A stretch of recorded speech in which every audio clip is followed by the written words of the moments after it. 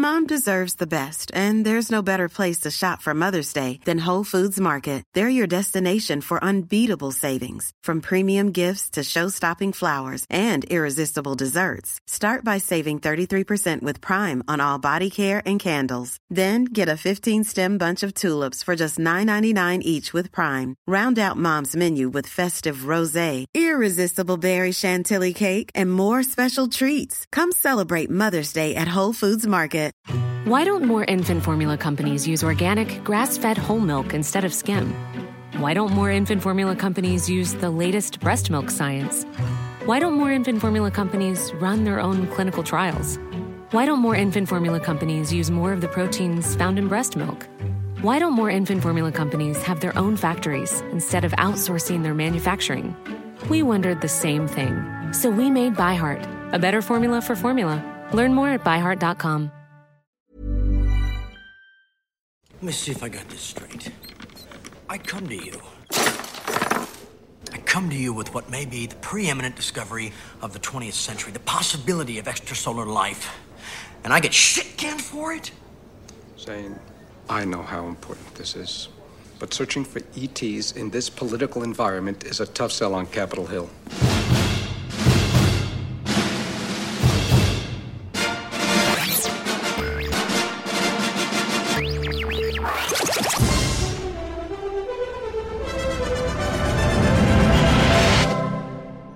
I look like a can of smashed assholes. This is Film Sack.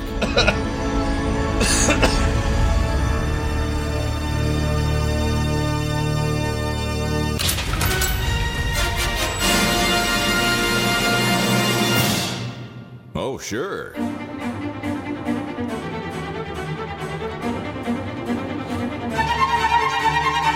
Hello, and welcome to Film Sack. I hope you had a nice Christmas, everyone, and I hope your New Year's awesome, too. We are here to mine the very depths of film entertainment for all mankind, as usual. This is episode 633, and I'm Scott Johnson, joined today by Brian. He spent this whole movie just wishing he owned all the CRTs they had done away. Oh, give me that one, and I'll take one of those. Ooh, is that a 27-inch? Oh, hi. Yeah. This week on Film Sack, we find ourselves listening intently for the arrival of just one glowing finger's worth of intelligent life from this 1996 sci-fi thriller starring everybody's favorite. Oh, please God, won't the global warming take us already? Charlie Sheen with glasses and a goatee. I give 50 visual IQ points for the glasses, 10 GQ points for the goatee. If you don't know what GQ is, then you probably didn't grow up in the 90s when we took our fashion advice and cologne samples from magazine. Who needs to buy cologne when you can just rub a magazine page all over your body? Which is what the director was probably high on when he agreed to make this movie. Oh, a shiny Sheen has appeared. No, shiny Sheen, why have you betrayed us? Anywho, wait, Glorp. We're aliens. Wait, Glorp. Are you saying these humans have knees that go like, oh, praise be to the alien gods that hurt so much? That's the wrong angle for knees. But yes, I think I can do that 2 or 3 times daily to increase our very literal green gas production of green gas balls that we release into the atmosphere to terraform the planet and make some shiny Sheens that can towel off on the balcony. Stupid humans will never suspect a thing. Ha! Take that, colder climate humans. Now I must run away. Oh, high jumping gods of our people, the pain. Totally worth it. Randy, I'm glad this movie has a character I can relate to so it can explain science to me without being weird about it. Rotates hat 45 degrees. Oh, balls. Mm-hmm. Yeah. Mm-hmm. Oh, balls. Oh, bend the knee. Wait, not that way. No, wrong way. Wrong way, buddy. All right, let's also welcome to the show Randy. He'd like to celebrate the arrival of the 90s ass goatee Jordan. Aloha, Scott, Brian, and thank you for coming to this seminar on, well, you know what's really going on here, don't you? We don't need to say the quiet part out loud. We're all living you and I, all of us, are in on the big secret. And as you know, it's easy to hide massive conspiracies from whole continents of humans. Just look at the conspiracy to have Taylor Swift take over the NFL. No one notices what's really going on because you wouldn't think the plan would be to have the Chiefs lose every stinking game the year after winning the Super Bowl in order to advance the plan. But that's how they get you, isn't it? You know better. And you are going to be even more adept at escaping with your life when everyone's trying to kill you, if you simply follow my 3 paranoid rules. Number 1, don't do a damned thing to protect yourself.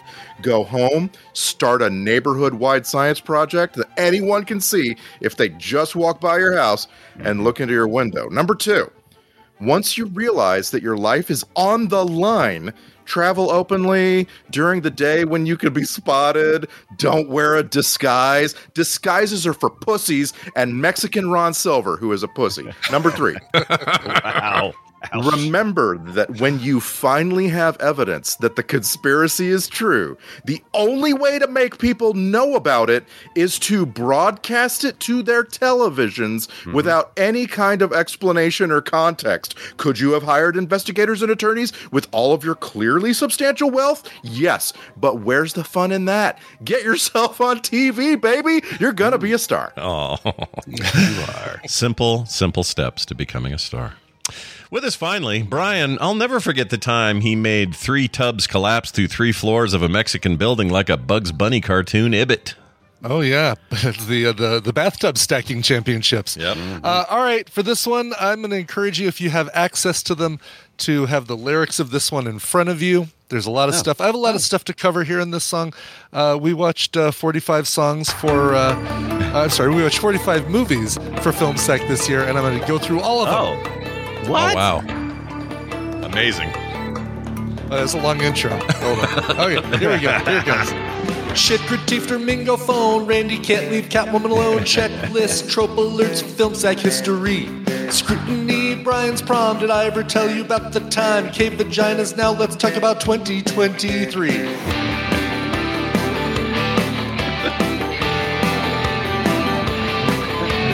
Jordan Peele told us no, Cabin in the Woods, horror tropes, non-stop and red. I made us all afraid to fly. Hollow and Swiss Army Men, Man of Fire, we gave a 10. Moonfall, Walking Tall, Bond is back in Thunderball. The Arrival was a dumpster fire.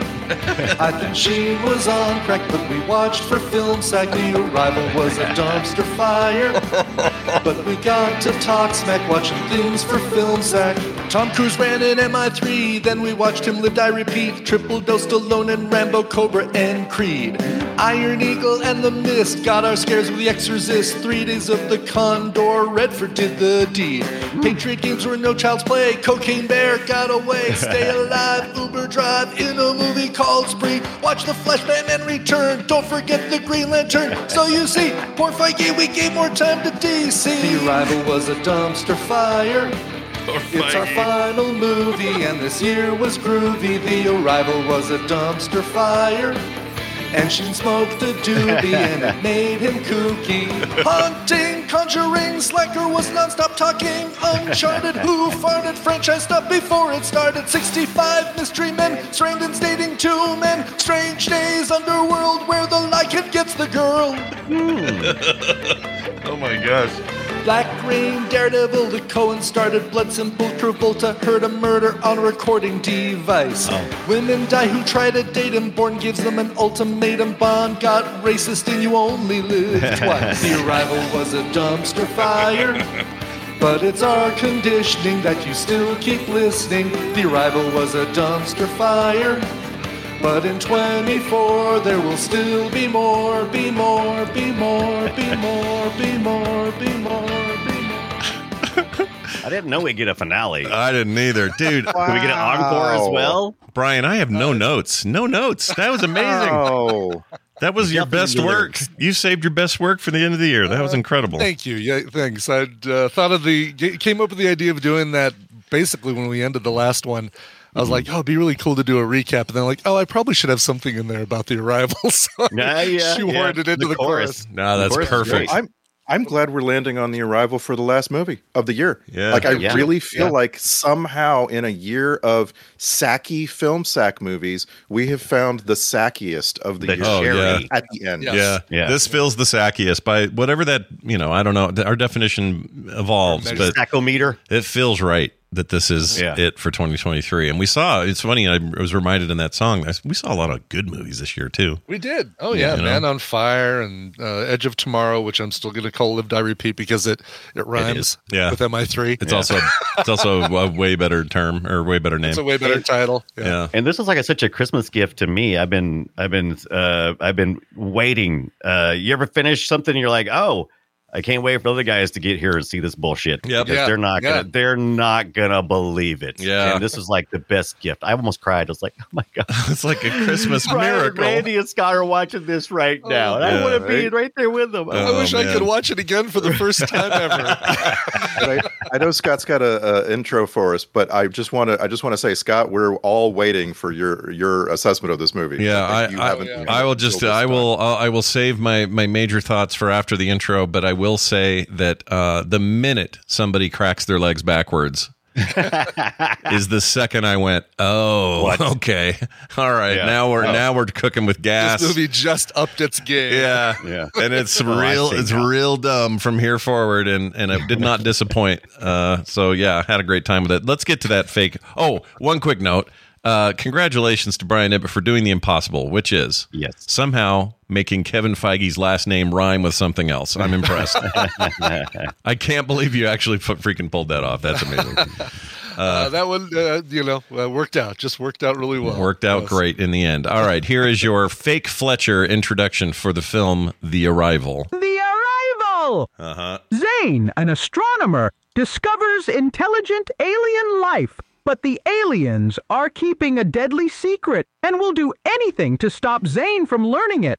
I think Charlie Sheen is on a lot of drugs and living with 20 porn actors around this time. Gross!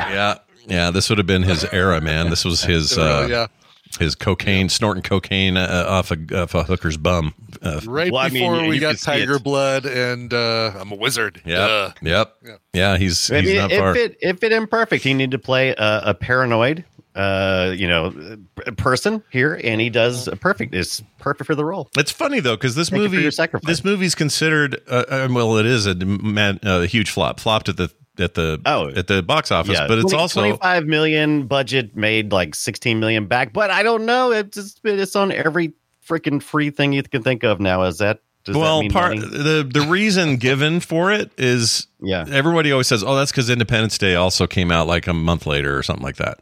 Yeah, they were advertising the crap at Independence Day. So if you were seeing all the hype around Independence Day, and oh my God, was there hype if you weren't around? There was toys, there was commercials. It was the summer of the Independence Day. Mm-hmm. It was huge. Yeah. So it was a big whoop. By the way, I just want to correct on the Charlie Sheen point. I looked up his biography and went through it all very carefully to place this movie. At this time, he was married to Donna Peel, living with Donna Peel, and was pretty small time, all things considered. Obviously, he was, in the midst of his rise of nepotism, but he was not at all wacky, or he hadn't given any interviews, or done any late shows with weirdness yet. All of that happened 10 years after absolutely. This movie. We didn't know how crazy Charlie Sheen was until later, right? When did 2.5 Men start? What was that? Early aughts, right? Or late 90s? Yeah, 2.5 Men starts in... It was after this, though. 2003. Oh, absolutely. Yeah, 2003 is 2.5 Men. So 20 years ago, which is still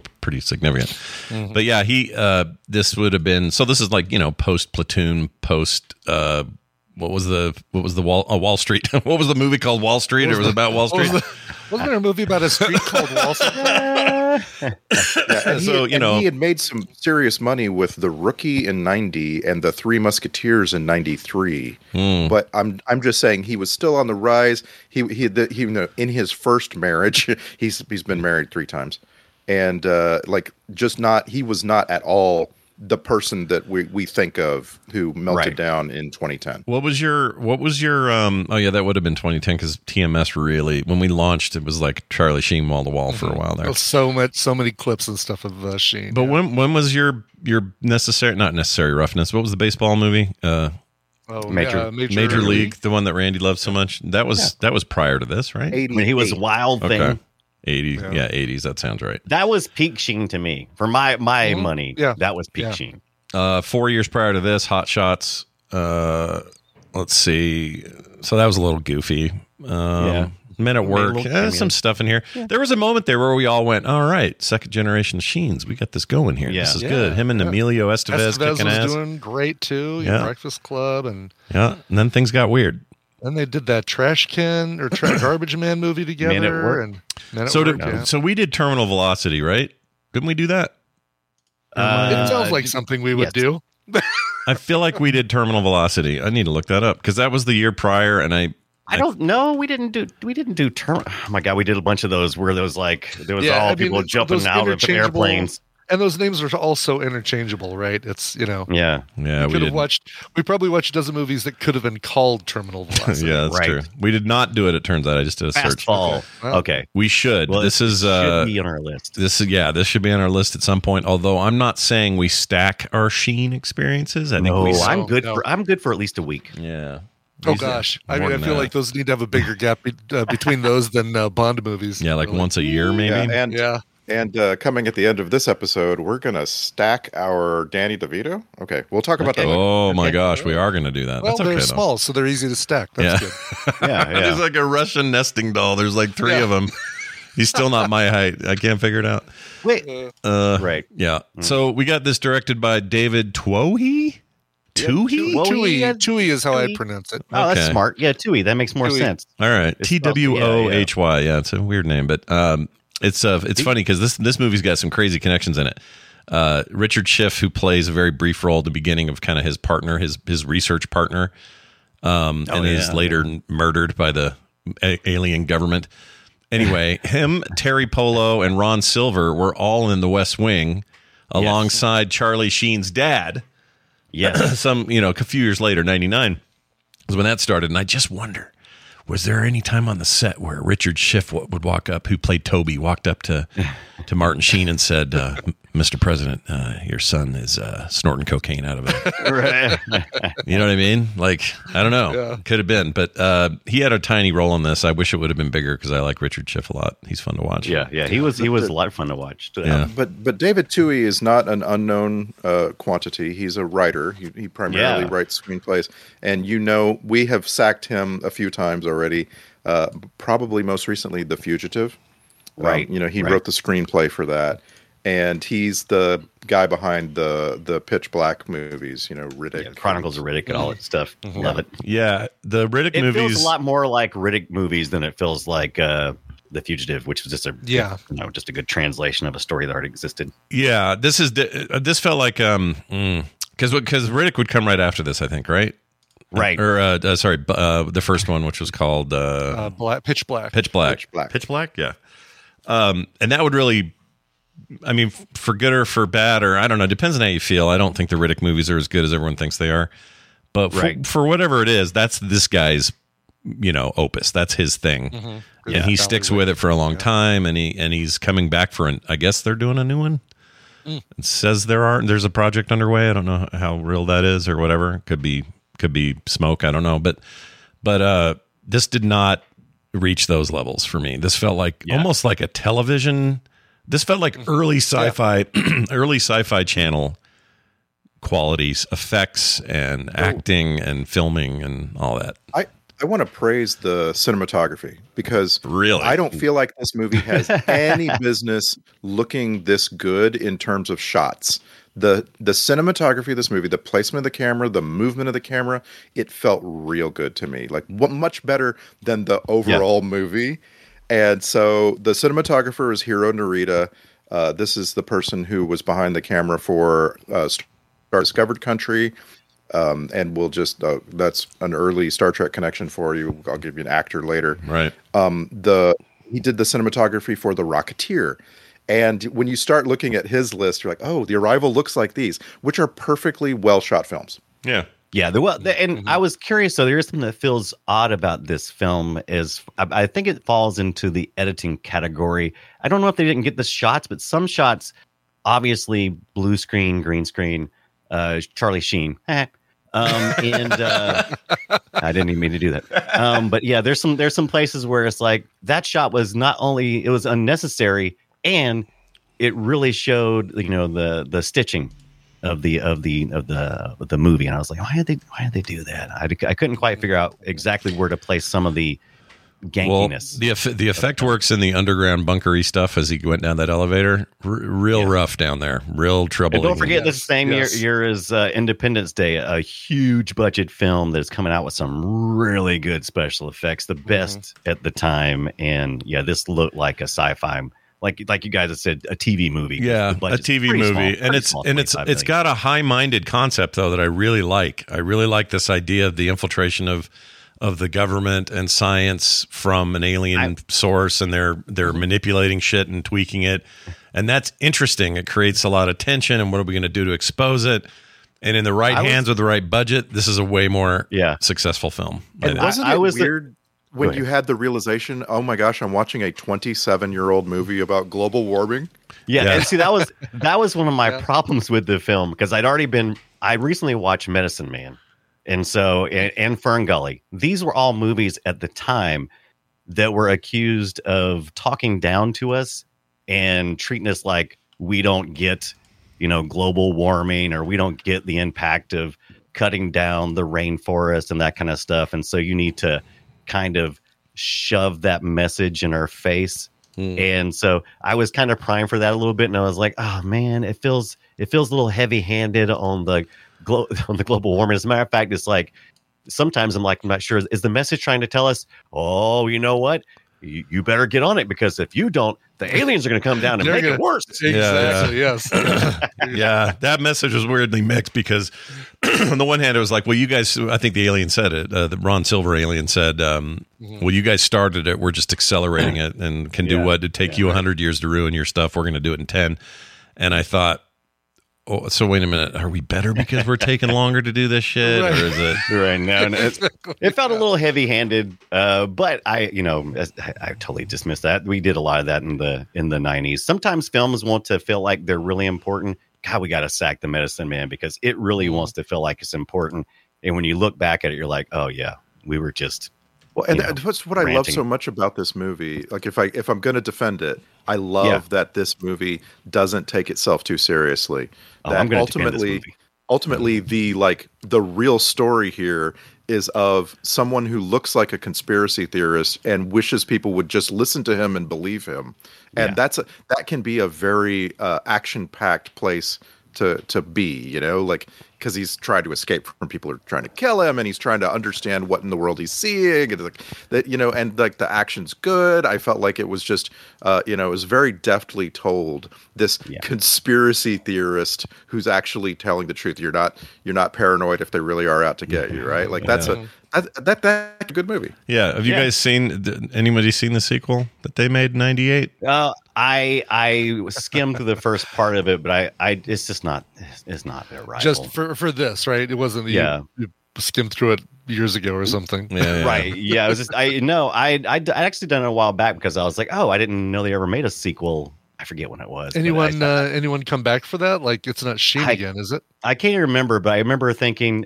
I started watching a little bit, and I remember thinking, you know what? I don't think I'll ever have the experience I had that attracted me to this movie when the aliens first cocked back their knees.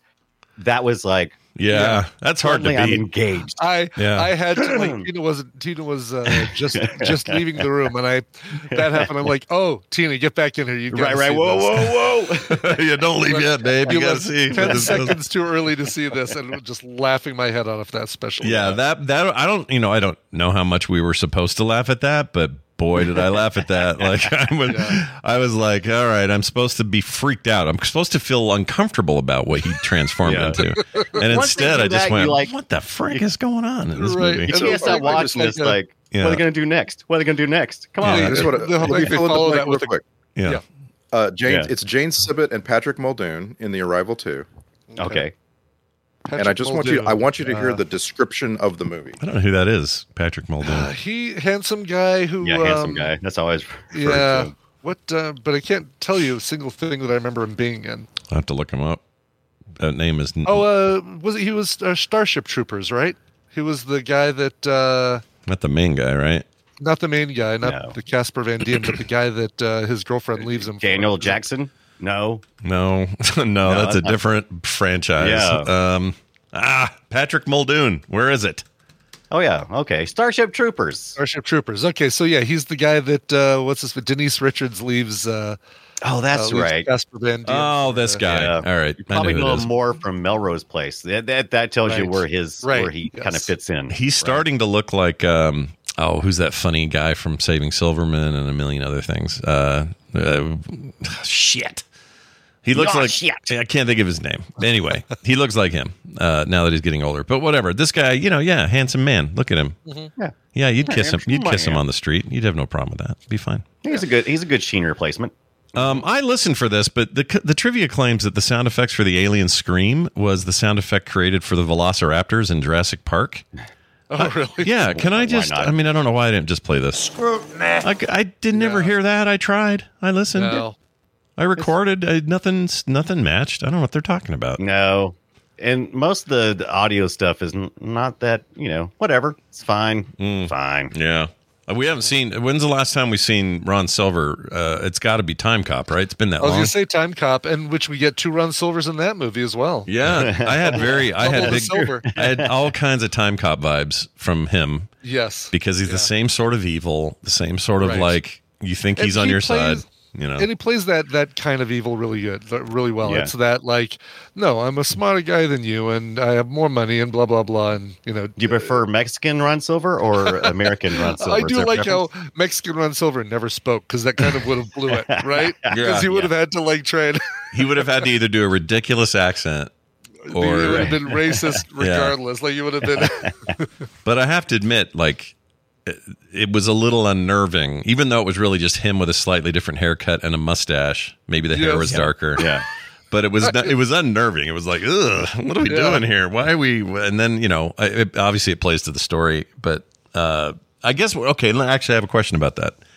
Did they, when they go in their little, turn me into a human light? You got to get naked for. Apparently, you can't have any Yeah, clothes that on. bothered me. That bothered me. Yeah, that's go weird. ahead. What I wanted to have happen was I wanted Sheen to wear his clothes into it, turn into that Mexican actor, and then. Well, wait a minute. He didn't turn full alien though, did he? He just turned half. No, he just turned. He just got covered up with whatever right. It's like a bubbly sticky wrap or whatever they have. that right, wraps it up. exactly. Like they put a sheen of put a sheen. another body. Yeah. It's very Sheen-like quality to Charlie Sheen, but yeah, like when that would happen, do they have a selection to choose from with no It variations? didn't seem like they made one, right? It seems like you just get the next one in the stack, like Yeah, and he Tetris. kind of mentioned that too. He's like, I need to do more about your variety and that kind of stuff. So yeah, I don't know. So the girl one that went in there that turned out to be the detective lady. Right. Right. Did she get to go in and like choose her skin, or did it just give her a random They skin? didn't tell us. Good question. They didn't tell us anything. I They get kept most so- of it a That's what I mystery. call some bad world building. Yeah, I get bunged up in it because I like world building, and when it's like just thrown like that. I know we call it hand wavy, but it's just like, here it is. I guess you just accept the fact that it's a human skin generator. You know what? You know where we might find out? On the Laserdisc with the director's commentary. Shut up. I'll let you know. Shut up. Yeah, the Blu-ray and the DVD version never had no other version other than the Laserdisc version of The Arrival from 1996 has director's commentary or any of the bonus features. And Wow. so I'll report. I was back when I was watch thinking mine. this was the version you watched. You didn't watch this for our Well, thing? I have purchased it, but since it's near Christmas, it's not going to arrive until today. Oh. So I haven't yet. Oh, So I thought won't you- get it. I Then thought its you found arrival it. will be after Arrival, we need exactly. The arrival isn't until today. Hey, look, their arrival arrives precisely when it means to. All right, Right. You can't predict those things. Right. I go wrote ahead. down several times, and I feel like where you're going to complain, where we're all going to complain, like things like the shape-shifting scene in the bunker, Right. are all in the broad bad middle ground of this movie. And I just several different notes I made all amount to, from the first moment we realize that a guy is an alien because he jumps onto a rooftop, until we begin the whole action sequence of back in California trying to get into a broadcast facility. Between those two moments, nothing matters. It doesn't, nothing, like seriously, nothing matters. all of the sequences in the Mexican bunker, everything about what he finds out and hears around the hotel in Mexico, none of it matters. Not even the environmentalist lady who opens the whole movie just getting killed by the scorpion unceremoniously.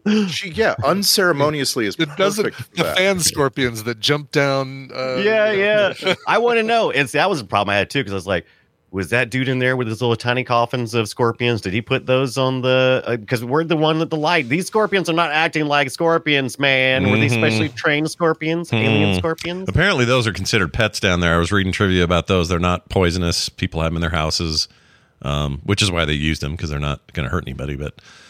But they're not. They're not the. We call this one Pet Stingy. Yeah, here's Stingy. You, Mr. Stingy. Did we? When they showed her body later, I assume that's from the stinging. Is why she's dead. Yeah. That was the thing too. I was like, he hit somebody with his car. See, look at her. Doesn't look like she got hit by a car. No, it looks like she was getting stung by scorpions and going. Yeah, she didn't look happy about that, but no, and I wasn't either. And I was thinking, man, these are the stealthiest, most ninja-like scorpions ever, because every time she moved anything, 2 scorpions would reveal themselves and then scooch in, and I'm like, are you this dense? How is she not seeing these things? Yeah. Her perception score is shit. You got to re-roll. It was really bad, but also I have to say, the movie surprised me with who it wanted to kill. And I don't know why, but I was surprised when Richard Schiff's body's in the thing. And then I was surprised that the woman died. The aliens have no problem just quickly killing anybody. But with Charlie Sheen, they want it to look like an accident. Yeah. For some reason. They want it to look like they'd had nothing to do with it. Yeah. It's weird. Course, whenever you do that, that's a trope, by the way. It's a massive trope, right? Like, we have guns, but for this one person, we're going to try to use poison, you know? Right. Yeah. Most convoluted way we can kill this person. Let's do that. Yeah. I don't know, the decision to make them kind of like robots sometimes and very intelligent other times. It's a very odd choice. Like one of them, the guy that played the agent early on and then later was just... Or I think he was out there mowing. Or no, he was blowing leaves. That guy. Yes. You've seen him in a million things. Leon Rippey, yeah. He's in 1,000 things, and this is his job to be this. There's nothing else for him in Hollywood. Like, he's a ball dropper. That's all he does. Has to be a henchman, and not a very good one.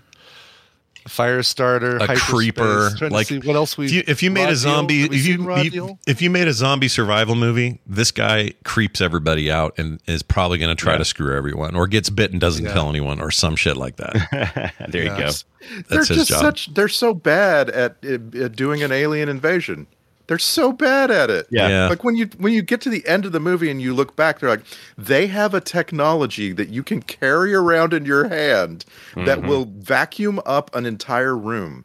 And instead of using it on the U.S. Senate, they use it on some guy's attic. Yeah. Yeah. They had a gravity well, which I thought was really cool. But it was also it's insane because in one case, it'll like suck everything in the room up, and it doesn't mess with Charlie Sheen's, house. House. Right. But then it like brings down the satellite, and I'm like, all right. Yeah, either that thing was the level 2. That was the level 2 portable black hole. Yeah. Yeah, I was wondering about that too. That kind of annoyed me. Also, the effects of it were kind of bad, but the concept of that is very cool. An isolated gravity well that essentially creates a black hole in a small space. Very cool thing to explore and mess around with. Mm-hmm. Yeah, but I was sad because inconsistent. It killed a bird, and it was a nice bird. It didn't deserve to die. Hanging around outside. So then I'm like, sucked up into a jet engine, basically. I'm watching that whole scene, feeling sad about the bird, and then of course when they come into the room, there's a shot of one feather. And that made it even worse. Oh, yeah. It's weird. Did you even once think about the neighbor's grandma? Did you ever even think about her at all? No, she's a chick in the bucket that never left a bucket. Like she just we got mentions of her, and I'm like, man, she like Norm's wife. We're just never going to see this lady. Right, never going to see her at all. Yeah, just leave her a note for some reason, Grandma. Yeah, and that kid, I know that there's a twist with the kid, but the kid drove me crazy. Just because again, the aliens are so bad at doing an invasion. If you were doing an invasion, would you send a 14-year-old looking alien in to infiltrate? Of course not. No. That's insane. I liked the fact that they could hand wave any type of stereotypes that this movie could throw away at it through the ignorance of alienness. Because they go, how do you fool a white guy with a goatee? You send him somebody this very streetwise, right? Yeah. Right. He's gonna buy it hook, line, and sinker. Yeah. And he's going to trust him. This is, he's savvy. It's good. And us as audience members are meant to go, oh, he's a good kid. He's in a bad place in LA. We're going to put him under his wing, and he's going to become his best supporter and learn all sorts of crazy, we're meant to be fooled. Yeah. The kid's supposed to be street smart, but school dumb. So it's also an excuse to easily explain the science out loud without looking at the audience and going, it's for this is stupid. Purely for the audience, so that we can be the kid who doesn't know anything. Right. Explain to us. Let me tell you though, there's a big scrutiny there, and it deserves getting played again. Scrutiny. Going around and hacking everybody's large satellite dishes in the neighborhood. I love that idea. That is such horse shit, though. None of that works. Nobody is up at 1 a.m. watching TV on their satellite dish. Right. Okay. Okay, exactly. Sheen. Yeah. He must have installed motors on every one of them. Yeah. How much did that cost? Just imagine if I said, I need you to go around this whole neighborhood. I'm going to give you a list of 20 satellite dishes, and you have to install motors on every. Okay, I'll see you in 6 months. Mm-hmm. Without the people having any suspicion, right? It's right. They've got to. What are you doing out there? Nothing. Just putting a motor on this. My name's Horace. Yeah. Horace. I'm assuming a lot of those already had motors. There was, some satellites had motors in, some had a crank. It was. But the same thing. It was too much of a leap for people who actually know how satellites work or satellite dishes work to kind of go. Yeah, and he must have run a huge cable daisied all the way over to his house. Fiber. He was running. Thing? How long did it take him? Have you ever seen a whole group of people outside your house setting up, stuff? He's running fiber everywhere. I'm like, my God, it would take him a month to even get this initiated. Yeah. And that's the thing. I remember watching this movie over and over and over. I haven't seen it in at least 20 years. But I did watch it many times, and I never remember having that kind of scrutiny about it. Because he's just like, oh, that's fun. It's just he's making a big satellite array. Oh, that's fun. Yeah. That's a good time. Because that's what you do.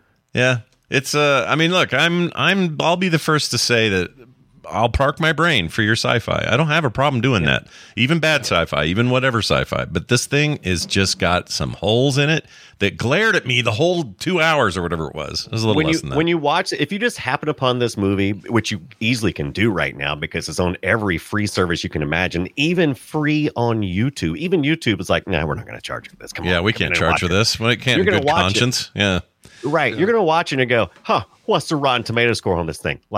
2. Yeah. Guess what? This thing actually reviews fairly good in most places, at least middle level. Well, it's middle level and above. That's 6.4 on IMDb, and it's not bad. IMDb, really? Yeah. You're going to be shocked. You're going to walk away and go, oh, what's this thing review? This has got to be like a big bomb. Oh, my God. It's very on behalf of everybody. I'm shocked. Yeah, I'm a little shocked. Shocked by it, I tell you. But even if you're the one of us who thinks the least of it, Brian Ibbett, you agree? You agree, right? That it's watchable. This is a movie you can sit and watch. Yeah, it's watchable for basically all the reasons that we say, all of the entertainment value, the legs bending backwards, the scorpions, the morphing, the bad. Yeah, bad CG, special all that. effects. Yeah. The fact that Charlie Sheen is somehow morphing himself into Steven Seagal. Yeah, that was crazy. Oh man, when he shoved that guy out the thing and that dumb language they speak, where they kind of talk and chirps and pops and stuff. Yes, right in the elevator. Yeah, so bad. Anyway, sorry. Continue on. You were making. I think I've covered it. It's watchable. Okay. It's watchable. Am I really the person who thinks the least? I can't imagine. I can't believe that you're all not down here with me. I'm both at the top and the bottom on this at the same time. Oh, no. You and I, dude, we're sharing seats, one cheek on each side. All right, good. Okay. Yeah, this is not, I don't think this is a good movie at all. I think this is actually kind of a terrible movie, but it's one of the most perfect film sack movies we've ever chosen. Yes. It's a must watch. If you haven't watched this movie, it's the kind of movie you watch and you can't wait to get out and get your friends to also watch it For with you. sure. It's like, 100%. Basically, as soon as I got done watching it, or even right when that first bent leg scene happens, I was like, oh my God, I can't wait we gotta to talk. see a reaction in chat when somebody sees that for the first time. The thing is too, like the movie, as soon as that first guy's legs bent, I was like, it felt like I had been taken back in time to 84, whatever it was, and I'm watching V again. You remember V? Yeah. V had the First same time she eats a rat. Yeah, and her mouth, her jaw opens up like that. Her jaw, yes. It's that kind of discordance that was hard to take serious even then. And you see this now, and you just go, "Holy shit! All right, now I'm in. I'm all in on whatever the bullshit is here," because it was so stupid. Like that looked terrible. Him bending his legs back. Yes. At least the kid looked like he kind of did it. You know? Kind of, and then the whole like special effect of how they have to run. Like it's like the special effects people said, "Oh, it'll be really cool. We'll make their legs bend backwards," and they stopped there and didn't say, "By the way, how should we make it look like when they run?" Like, what advantage should this give them? Right, in the running, and it turns out none. It gives them a jumping advantage, and I'm like, it's like hopscotch. Basically, is what they look like they're doing the entire way. Yeah, like they're running away. I'll get. You know what? Dunaway's right though. It gives them leaping power that they wouldn't have without it. Well, but I don't even understand that, 'cause I'm like, can I jump backwards further than forwards? I'm like, I don't think so. And I'm sitting there trying it out. I'm like, oh, no. I mean, they reminded me of grasshopper legs.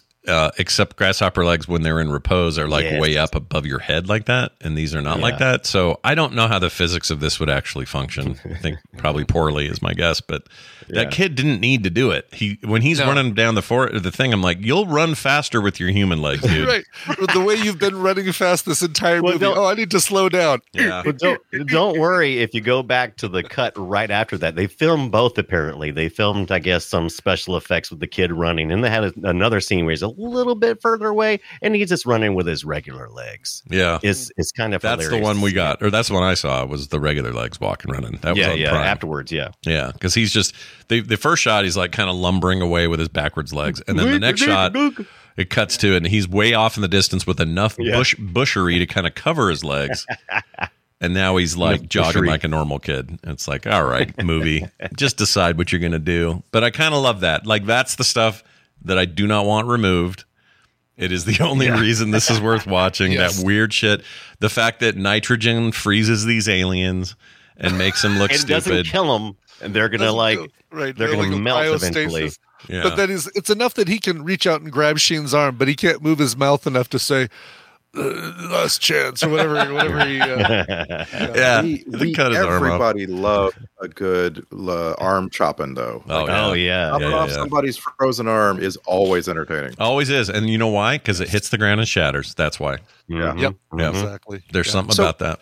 Something no one's brought up, which I think the movie really wants you to be excited about, is finding out whether or is finding out whether or not Terry Polo's character is an alien. Yes. Oh, sure, yeah. I think that's what the movie wants, and I think that's why I'm so forgiving on the weird depiction of her as a jilted girlfriend, because you have to have that. If she is just a normal person who is just like, you know what, I've had enough, I'm out, then you don't ever get this really fun moment when he starts questioning whether she is also a human or an alien, and then he starts making really bad decisions because he doesn't know, right? Like, actually, I feel like that's pretty deft in the end. Like when, like, along the way, you're just going, come on, what? Like, so I saw this movie when it was fresh, and I was Terry Polo's maybe she's a few years older than me,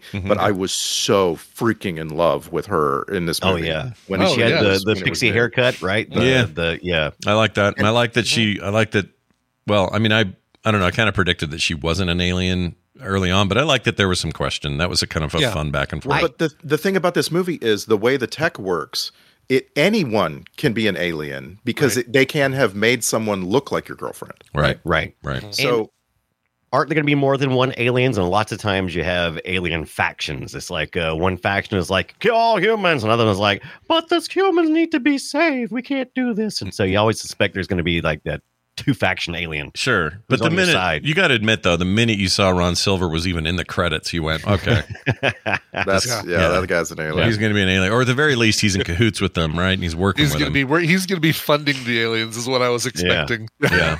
Especially Anyway, in his I little- hadn't seen the movie in over 20 years. When we got to the point where he starts doubting whether his girlfriend is an alien or not, I was all in. And then when it was revealed that she was definitely still her human, person she really sticks with him through a lot, When that was all revealed, I was so relieved. Oh, wow, good job, movie. You gave it to me, Yeah, you actually made it work. And in the sequel, I guess the character is his brother. So that's how they keep the continuity. Patrick Muldoon is Sheen's brother. Yeah, In the sequel. and Sheen's somewhere else doing more good work for the alien cause. I don't know, some bullshit like that. Yeah, but I'll tell you what, the dumbest name I've heard for an evil corporation to this day is Planet Corp. That's stupid. That's so stupid. Yeah. Dude. I heard that I didn't even catch that. That's hilarious. That's when Sheen goes like, "You've got Planet Corp all over the world." I'm like, Planet Corp. Planet Corp. No, we didn't have the budget for a better name. What do you want from us? Yeah, we're aliens. We don't know. We just call it. By the way, yeah. Part 2, they dropped the from it. It's just Arrival 2. If it wasn't hard enough to freaking find this movie, whenever you look for The Arrival, if you don't type in The Arrival 1996 Charlie Sheen, you're going to get hit by Arrival. Do you think Denis really Villeneuve, with his amazing movie called The Arrival, do you think when they named it that, he was like, "Oh, let's screw with everyone and show them this name. They will think it is the bad movie machine man." I think that's that's what makes it so even more confusing. Is his was Arrival, and now the sequel is Arrival 2. Yeah. The sequel to The Arrival. Yeah, Jeez. it's kind of effed up. But do yourselves a favor. This is just a regular reminder now that's come up. If you haven't seen, anyone out there listening hasn't seen Villeneuve's Arrival from 2016, is it? 16, I think. I think it's 2016. It was right before right. Blade Runner, which I think was the next year. What makes it 20 years after this one? Or is that right? Or 20? 20 years. 20? Yeah. Yeah. Oh my gosh! To celebrate 20 years of The Arrival, let's do a good movie. But that movie is so good and so heads and tails above what this is. Yeah. I say You're watch definitely them both, watching. but, You definitely want to watch the right Arrival if you're looking for a good movie. Yeah. If you're trying to spend wisely, all right, do that. Yes. I wrote here, what is with the gigantic prop flathead screwdriver? Now, why was that? Is that real? Do people make screwdrivers that large? Because that absolutely, dude. that was comical. It was so big. Yeah. I love giant wrenches and screws. It's like, you know what? We have a scaling problem, and so we're just going to scale up the tool. I love when we do that stuff. I'm not going to rethink it or anything. It's always, it works at this size. Let's just make it bigger. Because it felt like it was like, hey, Charlie Sheen looks too large. Let's make him look tiny. Let's make the world's largest screwdriver that there's no possible screw out there that would take this thing.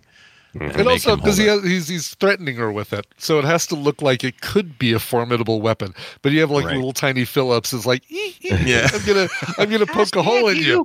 Yeah. A little tiny Phillips. That's fun to say.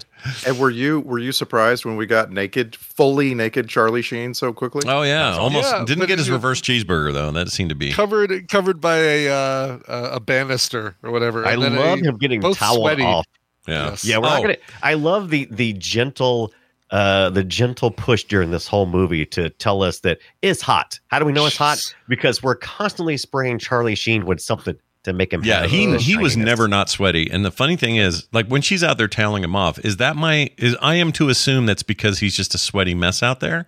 Yeah, because right? everything is hot. They don't like directly necessarily say it's hot, but constantly on the news in the background it's like, there's 110 over here, so hot. I want to give the movie credit for that. I feel like it played it safe and it let you, the viewer, discover what was going on rather than hitting you over the head with it. But when he hugged her, or when she hugged him from behind, and the old lady's out there looking at him, if you're that hot and that sweaty, you don't want anyone hugging on you, dude. Freaking out. No. That seems Plus, like the bullshit. aliens are going to be so easy to spot. They're the ones not sweating. He's an alien. Look, there's an alien. That's true. That's true. Ron Silver never pits out, you know? Not a sweat drop. Nope. But if he touches himself, purple goo. Oh, wrong movie. That's right. Yep. Got a lot mixed up again. Probably would have happened in this one too. Yeah. I'll tell you what grossed me out and it shouldn't have. But I'll let you guys guess. So it wasn't the guy at the lecture that Charlie Sheen interrupts and does a mic drop. There's a wad of spit that comes out of his mouth, a large one. Perhaps you would like the microphone. 17 minutes and 46 seconds. Because like, oh my god, I have to mark this one. I somehow missed that. Gosh dang it, that would have been number one. I didn't see it. Yeah, it's all right. I'll take your word for it. Yeah, that seems like a strong one. No, that is not it. I mean, what grossed me out the most is it's a practical effect, but knowing that you just rub your face with a hand towel that has a scorpion in it, venomous or not, that gives me the shits, dude. I do not like that one bit. Just the idea that it's in there, because she at one point, she gets out of her shower, they're creeping around already because Coffin Boy's already been to the house or whatever. Right. She wipes her face with that off yellow towel. Takes it off her face, sets it down. She drops it, and the scorpion just slides right out of it. Yeah, that really gets me. That really gets me. Gross. So that's what grossed me out, even though... I can see it. Although, you have to have been grossed out, though, by the conditions of the bathroom that Charlie Sheen was trying to take a bath in. That was pretty bad. Because he gets naked, and you're like, oh, are you barefoot in there? Yeah. Yeah. Naked. They made that. Is that a hotel? What was that? It was a hotel. Yeah. Okay. The very best hotel. Yeah. The best hotel in town. Why was the lady on the floor below him after it all collapsed? Why was she squatting in a sink naked? Because I think she might have jumped out of the bathtub before it crashed on her too. Okay. Everybody takes a bath at the same time in that hotel. I thought she was on a toilet. I thought she was leaning underneath a sink, but I could be. We'll have to go. Let's review the tape, naked lady. Let's review the tape. I thought she was on a sink. So this just shows you how confusing. I thought she was on a sink too. I thought she had jumped from the bathtub onto the sink or something. All I was like, if you're gonna, I don't think you're gonna be modest. If tubs just went stacking, you're not gonna be modest. It's no, like, who cares? Whatever. Yeah, who cares at that point? My notes before the bathtub came through, by the way, was, "Hey Dunaway, what does the water symbolize in this shot?" It's all dripping down the walls. And stuff. Death. Symbolizes death. Wow. All right. This is yet another movie that clearly wanted an R rating and did the bare minimum of net nudity to get it. Mm-hmm. Like it could have been so much more blatant, the nudity in this movie. Oh yeah. Well, all of this is R. I didn't know that. Oh, well, I mean, we see a naked lady, right? Well, it says PG-13 in the IMDb. I don't know if that's accurate, but I mean, she's naked, but she's far away naked. Maybe that's exactly. Maybe that's less of an issue. Yeah, I couldn't really get much detail out of it, to be honest. Not that I was trying. I couldn't. I didn't pause and zoom or anything, but I thought about it. Enhance, zoom, enhance. Yeah. Is that a nipple? He had I got to say this about him. Looking at a photo of Sheen in the role, he looked like Gordon Freeman from Half-Life. Oh, yes, he did. I always think that. And when I watched when he got down in the basement thing, all my Half-Life bells were ringing. I was like, in some ways I thought, okay, Half-Life comes out in 1998, so we're 2 years away from that game. This would have been around the time they would have started work on Half-Life. Is it possible that Gabe Newell and company over at Valve were inspired by Sheen and his goatee and his glasses? I don't know, but you could make the argument. He looks like him. Yeah, totally. It's weird, except Gordon Freeman never talks, and I kind of wish that was true of Charlie Sheen. I love some of the low light shots with Charlie Sheen's glasses that he wears here with those half rim glasses, and they always are projecting those shadows of like extra concentration lines in his forehead, and it's kind of cool. Yeah, and it makes he was a bona fide at the moment, looked like he was going to be a bona fide regular leading man type guy. Yeah. Before the crazy set in, and right. And I would have bought it. I think he was already crazy. Did you ever see his poetry in the GQ magazines? Did you ever see that? No. What? He did poetry in GQ, like as Explain. Submitted article or something, or what? That's right. Here, I'll post a little link there. Here you go. Please enjoy your Charlie Sheen musings. Hold on here. Oh my gosh! All right. Yeah. Is that his drawing? No, that's illustrations by Adam Rifkin. Okay. Hold on here. But as you can imagine, that top of scalp, I'm assuming. So that's why GQ was on your mind. I used to have a subscription to GQ. Oh, we all did. It was the GQist. Well, you had to have a GQ. I got two. You didn't pay for cologne, did you? No, but I got two. There was a time when I was like single in the 90s. I got two magazines. I got Esquire and GQ. Yeah, of course you did. And one was so much better than the other. I'm not going to say which. I'm going to read one of these poems, and I'm going to do it with. Let's do it with this on here. All right. So check this out. This is by Charlie Sheen. I don't know the title. Oh, here it is. A thoughtless soul. As he pulled his head from the drool-stained pillow, his eyes blood red, his oxygen shallow, feet on the carpet, that pain to fight. These are the effects of another night. A night of drink, a night of hate, a night of dark, as last night's date. What does that mean? A look to the mirror, no face of youth, self-inflicted carnage, a cracked and hollow tooth. Brian, hopefully this will help you with the next song. This punishment of music to it. Yeah, we need a good tune. This punishment is a vile choice, so worthless yet so bold, carving lines of disrespect. This young lad growing old, yet masking truth and hiding pain, will surely take its toll. Will he undo others, or to himself remain a thoughtless soul? Wow, it's not that bad. It's all right. Poetry or a cry for help. I was going to say I'm sure it's very this is autobiographical poetry. I just want to appreciate you for picking music that made me feel like you were reading poetry on the Lawrence Welk show. Right? No, it's the Dear Martha music for when the Ken Burns Civil War documentary stuff. Exactly. Yep. Yeah. Dear Martha. Dear Martha. The next poem was actually even better. ID Blues. Oh, you should read it. Yeah, I'll do this one. All right, let me give you some music. Hold on. Okay, you ready? This is the most inappropriate thing I could find. All right, go for it. Perfect. Go for it. ID Blues by Charlie Sheen. Excuse me, aren't you? Hey, you look just like... Oh my God, that's... Sorry to interrupt your dinner, but aren't you... Look, I never do this, but my wife thinks you're... My friend is so convinced that you're... I'm so embarrassed, but aren't you... I know you must be tired of this, but... Wait! All eyes held in stare. All mouths locked open in shock as he pulled the latex Charlie Sheen mask from his head, revealing the rotted skull of President Lincoln. Wow. What drugs are these? Jeez. What do I mean? That's Tiger special. Blood. That's Tiger Blood. Right. Right. That's amazing. All right. That's Thank you, Dunaway, for introducing us to this nightmare. This is fantastic. No kidding. Really good stuff. All right. One last, I know you're about to get to clips. A couple notes. They show a building. They show the National Center for Atmospheric Research. Yeah. That Scorpion Lady works at. That is NCAR. It's in Boulder, and it's about. I can be there in 20 minutes. Whoa! No. And capture that same shot that they did. You should go. You should get out there.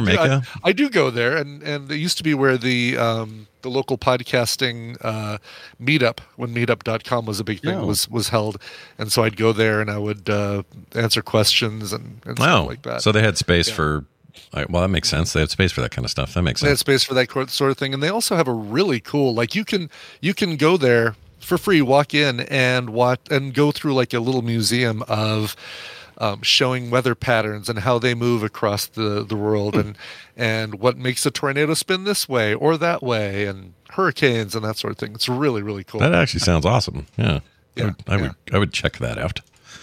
All right. Yeah. Any other thoughts? Yeah, please. I got another trope. I just want to make let's do a trope alert. Hold on. What's wrong one? Shit, I'm on the wrong tab. That one is definitely not it. Here we go. The trope is called Rewarded as a Traitor Deserves. And the Rewarded as a Traitor Deserves trope in this movie is when Sheen has lost his job. Zane has lost his job. He calls his buddy back at work, who is being raided by government agents at the time, and says repeatedly, "Don't tell them about the backup system." And his buddy back at work eventually tells them because he's such a traitor. And then, of course, that's what gets you killed. That'll get you killed immediately. That's a good one. I like the name of that one, too. Is there a trope for if there's going to be a parade, you have to go the opposite way as the parade and go down the middle of the parade? Is there a trope where it's not Day of the Dead if you're in central Mexico in a movie? That's another good one. It has to be, right. It always has to be a big funeral or something. Oh my gosh, the parade or any movement of people and clawing back the other direction is so common. I never even thought about it until you said it. Mm-hmm. Yeah, that's crazy. And he's shirtless. No one ever goes the only time you ever go the same direction as the parade is in another one by the same guy, The Fugitive. Oh, right. Right. He wrote this, right? He wrote The Fugitive, right? Yeah. See, the guy's got writing chops. Mostly. My version of this trope is that there's always a parade in particular places. Mexico, it's a Day of the Dead parade. If you're in Chicago, there is always some kind of there's St. Patrick's Day, or there's a police funeral and they're parading along. Right? There's all Yep. I think also New Orleans. There's New Orleans. There's always Mardi Gras parade. How do you know you're in New Orleans if there's not Mardi Gras? Come on! Didn't we just see a movie with a Christmas parade in it? Was it Batman Returns? You probably saw.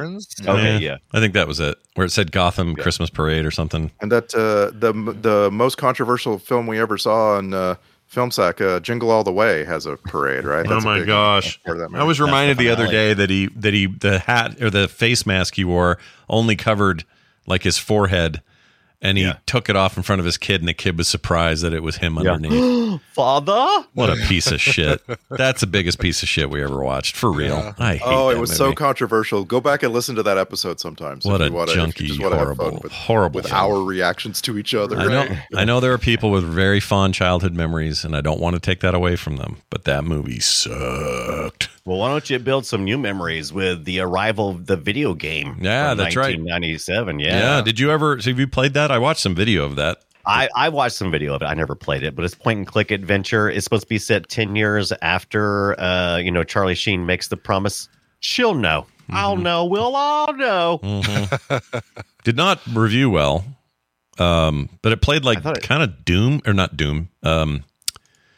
What's the game that everyone missed? It reminded me of Myst. Oh, really? Yeah. Okay. Interesting. First person view. The camera kind of zoomed around. Super choppy and ugly. Or I found a link. My environmental puzzles, pointing and clicking. Okay. Yeah, there it is. You move through it really slowly because your legs are bent backwards. Yeah. That's why you're so slow. But it is kind of on rails. It was 2 discs. At some point, you had to swap discs out. Yeah. CDs. It's a bad. It's just a good reminder to get up. Yeah, but you do go down to the alien tunnels and. You get to see the best 3D Studio Max work that people were doing in '97. Yeah. And that's to say bad. It's very poorly made. I don't know why it bothered me in this film. I've seen it in a million other films, but aliens always have a red alert button at every station, no matter how deep you go inside the facility. Someone's always within, hands reach of a red alert bell. Yes. And I like how it's they use the same red blue like police lights. Wow, they're Yep. They were into it. How consistent. Mom deserves the best, and there's no better place to shop for Mother's Day than Whole Foods Market. They're your destination for unbeatable savings, from premium gifts to show-stopping flowers and irresistible desserts. Start by saving 33% with Prime on all body care and candles. Then get a 15-stem bunch of tulips for just $9.99 each with Prime. Round out Mom's menu with festive rosé, irresistible berry chantilly cake, and more special treats. Come celebrate Mother's Day at Whole Foods Market. Ryan Reynolds here from Mint Mobile. With the price of just about everything going up during inflation, we thought we'd bring our prices down. So to help us, we brought in a reverse auctioneer, which is apparently a thing. Mint Mobile Unlimited Premium Wireless. How to get 30, 30, bit to get 30, bit to get 20, 20, 20, bit to get 20, 20, bit to get 15, 15, 15, 15, just $15 a month? Sold! Give it a try at mintmobile.com/switch. $45 up front for 3 months plus taxes and fees. Promo rate for new customers for limited time. Unlimited more than 40 gigabytes per month. Slows full terms at mintmobile.com. I think time for clips, eh? Time for the clips. I think it's time. Right. Yeah, I like for it. Clips. I like this time for clips. Let's get to it. This is a number of clips for this first start. I didn't do a ton because I don't know, the movie's doesn't have a ton of like notable comments. No, it's mostly visual stuff. You're like, oh. But here's your I did that through the whole movie, funny enough. Here is Haystack and Needles comment by Richard Schiff. Since we don't have much of him, here he is. As well look for a needle in a haystack of needles. I just like that concept. Needles. That's what a haystack is needles. Yeah, but People always think this. like a I needle think everybody thinks it's always a little metal pokey needle in a haystack. A haystack is made of hay needles. I thought it was. It is really? a single needle. It's hard to find a single needle that you're looking for in a needle of hay. No, that's not it. That's not it. You're supposed to find. Okay, so Ibbot's right. It's a needle like the kind you'd poke something with, hidden inside a giant haystack, and your job is to find that needle and not poke yourself. I don't know if that has to do with it or not. Right? Isn't it? Okay. That's the way I've always live in your world. I could have sworn that's what that meant, but maybe I've been wrong all these years. But the point is, it doesn't work anyway, because when Schiff says a needle in a haystack made of needles, it's supposed to be like, oh, it's just worse than you think. It's doubly worse or doubly hard. But what he's saying is that what he means is you need one unique needle inside of a giant needle haystack, right? Or a stack of needles. And if you had a stack of needles, that would suck to reach into. Yeah. Yeah. I don't know. I think maybe they didn't think about that when they wrote it, is what I'm saying.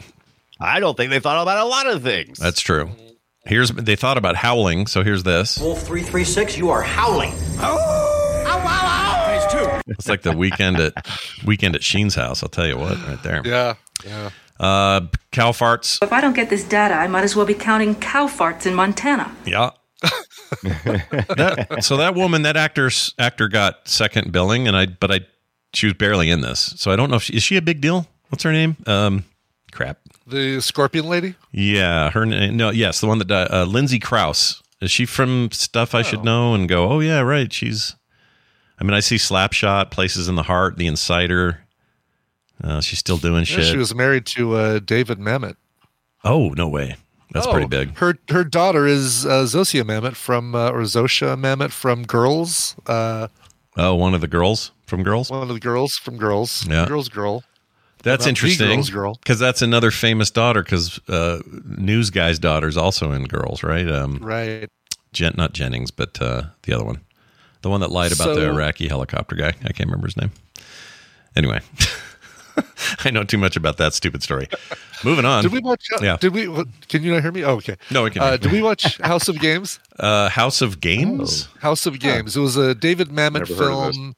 Okay. It's a Mamet. Okay. Yeah, and it's like the game. I guess I watched it for when we were doing pre-recommendals with Nicole. It was recommendals, but it was where she gave us topics, and I watched this one, and this is another one where she is. Lindsay Krause plays the main character, and she's basically going through this experience where she's like, wait, does everybody in on the same thing? Does everybody know each other? Is this the very similar to the game, movie, The Game. Joe Montana guy in it? Yes. Yeah. I think I've seen. Oh yeah, David. So this is a David Mamet joint. It's a David Mamet joint. Yep. Why is this familiar? I remember Ricky J, JT Walsh. Oh my gosh. That's why I thought we might have watched it for FilmSack, but it's really good, and it's fascinating when she finally realizes that everybody's in on it and that everybody's working together. That's interesting. Yeah. Wait, William H. Macy, much younger than that as well. Yes. Oh gosh, yeah. Well, you kind of make me want to see it now. It's good. It's you probably made me kind of want to see it when you first recommended it, and then I forgot all about it. Maybe I did, but so it's that might be where the two of them met, but it's the director and the star. Nice. We're married for a while. I have now written it down. Okay, this is interesting. You can always tell what I'm going to do when I say that. Brian's mom sent me a tape. Now, sometimes it goes well, your dates, your proms and things. Sure. Right? Sometimes they go a little rough. Very rarely on this show. Yeah, it doesn't seem like we don't really showcase all the massive successes you had on those dates. Right. But today, so you thought this one girl was going to be it, so you made a mixtape, and you love music, it's the thing you're into, and you made that actually tracks. Yeah. Yeah, so far we're good. So you made her this awesome mixtape with all their favorite songs, and then she broke up with you, so you had to say this. After that, okay? Here you go. I want my tape back. I want it back. Yeah, there you go. But that actually seems like the most accurate of any of the prom recordings, because I did make mixtapes for girls, and there might have been one. Maybe there was one where I was like, you know what, you suck. Give me my tape. Give me my I'm gonna tape give it back. to somebody else. Yeah, give it back. Give All it right. back. Give me my tape back. Here's Amelia. Here's what's his real name? Charlie Sheen's real name is something Estevez. It's just Charlie Estevez, isn't it? Is it Charlie or something else? It's like Juan Charles. Carlos Estevez. Carlos, maybe. It might be it. It's something like that. Yeah. Anyway, he's Carlos Irwin Estevez. Yeah, there it is. There we go. You were right about Carlos. That's dead on. Yeah. He dipped back into some of his early life speaking, so here he is. Soy de su compañía de satélite local. Yeah, that's him. That's him securing some additional hacked satellite dishes. Apparently with a porno going on behind him too. Yeah, which will get you in big trouble. And by the way, I guess this is another movie where our main protagonist is an expert with like telecommunications. Yep. Isn't that interesting? Yeah. Yeah. Yeah. Right. Sometimes the nerds win, you know? Like Three Days of the Condor is nothing if our main character isn't an expert in the phones.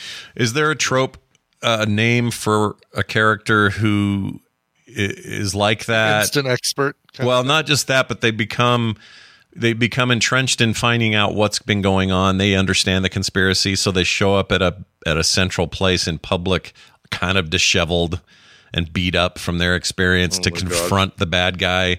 I don't know why that sounds so familiar to me, but he did that in this with Ron Silver, and it reminded me of a million movies I couldn't name. Just that whole like, I know what you've done, and he's secretly filming. Like all of that really felt familiar, and I haven't seen this movie, so I felt like it was. And then something the bad guy is trying to walk across the Washington Mall and get away from the conversation, and the good guy sticks with him. Yeah, and keeps talking. It's maybe JFK, or maybe it's some. I don't know what it is, but it's some kind of that's ringing a bell. Maybe it's like Enemy of the State, or some other movies do this, and it always sticks with me. So that one really reminded me of it. Anyway, here's one about getting back to you. Not really sure. We'll have to get back to you on that. That's that guy. Love that guy. Yeah, Leon Rippey. Yeah, he's great in all things he does. Still with us, I think. I think he's still with us. Think so, yeah. Or Rippey. There's a little bit of who's the guy who's in Frost Nixon? Like there's that guy who's Nixon and Frost Nixon, then the guy who played Darkman. There's kind of a similar look that these guys all have. What's his name? Yeah, they all kind of. You're right. They all have the same genetic face. Yeah. And I can't think of any other names now. I know. I can't. Let's see. Darkman was Larry Drake. Larry Drake, who was he was the bad guy in Dave. He was he won an Oscar. Right. He's I think for Nixon, right? Oh shit, Frost v. Nixon. Yes, that guy is Frank Langella. Frank Langella. Yeah. Oh, it came to me. It finally came. Yeah. Got to put all three of these guys side by side because they all have a very similar look. Yeah, there should be a 3-way buddy cop movie with those three in it. That'd be great. Like, and they're all brothers. Right, they don't realize it. They all work for different precincts and then they meet. Call it 3 Psychopaths and do a sequel to 7 Psychopaths. All right, I just watched that, so I've been thinking about it. Anyway, this kid drove me crazy. Here's a clip. When can I do something? Okay. Get that key. What one? That one. This one here? Yes. Are you sure it's okay? I'm sure it's okay. This one right under my finger? Give me your badge. You're fired. I'll do it. Yeah. All right. Whatever, kid. That whole scene drove me up a wall. They were never gesturing to a single discrete key. Nope. I thought I was hitting the escape key. Exactly. He was like, "Oh, it's the F1." Oh, F1? I don't think so. Really? Okay. Wow. Yeah, that didn't make sense. Yeah. It just reminded me how much I like that scene with Rocket Raccoon and Groot in Guardians of the Galaxy 2. Press the red button. No, not that button. Which button are you going to push? Yeah, it's like they understood that trope and they laid into it. That was great. Yes, exactly. This one decided to be a part of the problem, you know? Yes. Anyway, here is this bothered me because I just know how the internet worked back then and it annoyed me. So here's that. Slow modem, still waiting. So when are you coming home, Okay, Zane? so she's pausing because the modem's taking forever to get her the info. Yeah. How are you on the phone then? Well, she's at work. She's 2 lines. All right, 2 lines is the only way you get away with this. That's the only way. I think she's at work, right? Oh my gosh, did you guys do that, by the way? Terry Polo constantly sounds like she's doing a 976 number, though. Slow mode, Yeah, I'm she still does. waiting. No, she does. 1-900 call me. She is talking to her boyfriend, you know? Yeah, but when she's mad at him, like he's been gone for 4 weeks, she still talks like this. Yeah. She's not really mad at him. They set her up though to be suspicious, and it worked, I guess. I don't know. No, Fooled it's me. fine. Yeah. Hey, I love her voice. I'm not complaining. No, you're into it. You might say I'm doing it as the opposite of complaining. Right, exactly. Yeah, I'm slobbering. Here's a sound that you make when you get bit by a scorpion. Okay, so this is what you do. You go like this. I knew the second I heard that. Oh, there's a clip. That That's we're a gonna use clip. forever. Yeah. It's a very dumb one. And then it echoed for like 20 seconds, and it's stupid. Here's some language. That remind me of your mesophobia or phobia, whatever it's called. Oh yeah, it sounds like great. It sounds like he's eating taffy. Reminded me of something Taffy out in of the Star elevator. Wars. In a Star Wars? Really? Yes. It's a Greedo. It sounds like Greedo talking. Right. Sure. Those are Greedo eating noises. That's what that is. That's what Greedo sounds like when he's eating before he says McClunky. Yeah. Actually, here's the description of what that sound is. I look like a can of smashed assholes. It's the sound of smashed assholes. Yeah. What a weird thing to say. Do you remember that when people used to say a bag? Go eat a bag of smashed ass. Yeah, or a bag of dicks. Like, why is it always a bag of stuff? I'd never heard a can of smashed assholes. Me either. Or a bag of smashed assholes. I've heard the smashed assholes in other contexts, but most people say, I love you like a can of smashed ass. Like that? No, context. More like rude, but why is it always bags? Douche bag, bag of dicks, bag of hammers. Dumb as a bag of hammers. I hear that sometimes. Yeah. I don't get it. Bags are getting a bad rap. No one ever says sack. No one says sack of assholes. No. Yeah, no, that's pretty good. A sack of smashed assholes. That sounds great. Yeah, it's all right. No, it doesn't sound great, but it sounds really funny. Like it'd be a great thing to say to somebody. Yep. Here's when he knew that trusting Kiki was a bad idea. Enjoy. Now, Kiki, hit it now! Kiki, the red transmit key. Hit it now! For shit's sake, hit it now! Now! Hit it now! Oh my gosh. Poor Kiki. Rude, press the red button. Rude. It's almost like they were parroting that. Now that you say it, that's funny. All right, fun stuff. That's your clips. Now this.